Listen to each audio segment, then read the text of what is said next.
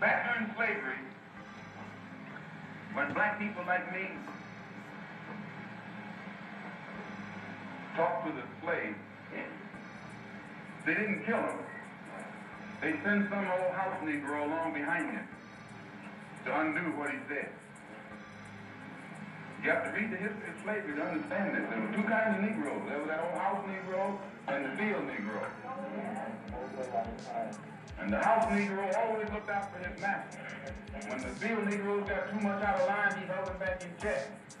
He put them back on the plantation. The house Negro could afford to do that because he lived better than the field Negro. He ate better, he dressed better, and he lived in a better house. He lived right up next to his master in the attic or the basement. He ate the same food his master ate and wore his same clothes. And he could talk just like his master. Good diction. And he loved his master more than his master loved himself.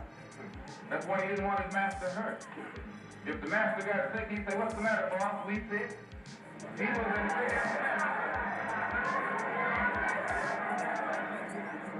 When the master's house caught a fire, he'd try and put the fire out. He didn't want his master's house burned.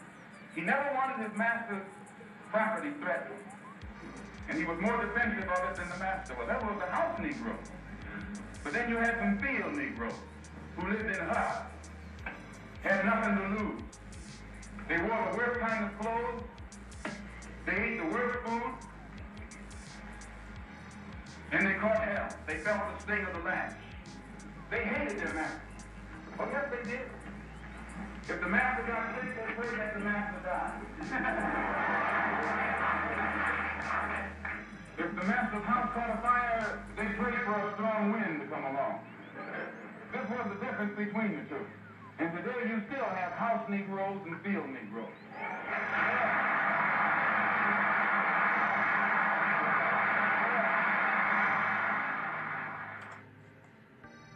Same like Malcolm X said before back in the 60s. There's house Negroes and there's field Negroes. I personally believe I'm a field Negro. I speak out against the public injustices. I speak out against things I feel is wrong toward our people. I also speak out against jobs and places of employment. This is probably why right now I'm currently unemployed. Yes, I'm looking for a job, but in the same token, I believe I am creating a job and creating a platform for myself as an activist.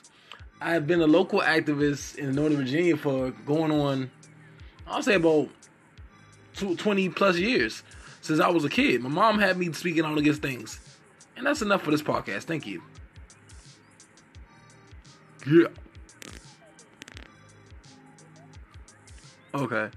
Well, anyway, what I was saying is there's house Negroes and there's field Negroes. And I believe I'm a field Negro due to the fact I speak out and all them things. But I also believe I have a passion and devotion to helping my people in any struggle or any situation they may be in. Now, right now, I'm thinking about actually starting a roll-on radio station to broadcast local hip-hop artists, local political people, local people in general, and actually asking local black-owned businesses to advertise through my channel to pay me, like $250 a month or so to advertise on it. I don't know. Y'all give me y'all suggestions, y'all ideas. You can email me at a.donaldsonsenior@gmail.com. You can get me on my Instagram page at Delray Made Aaron D. You can get me on my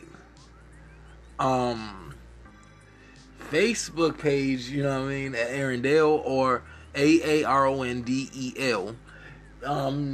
There's so many different avenues that you can contact me at. You can even reach me on my phone line at 240-716-0876.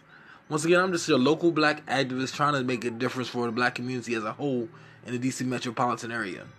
Whether it's through my podcast, whether it's through my radio station, whether it's through me just doing video vlogs every day on YouTube. And right now, currently, I'm working out a lot more because I have lost my place of employment and I'm trying to get myself back physically fit to be the best activist I can be.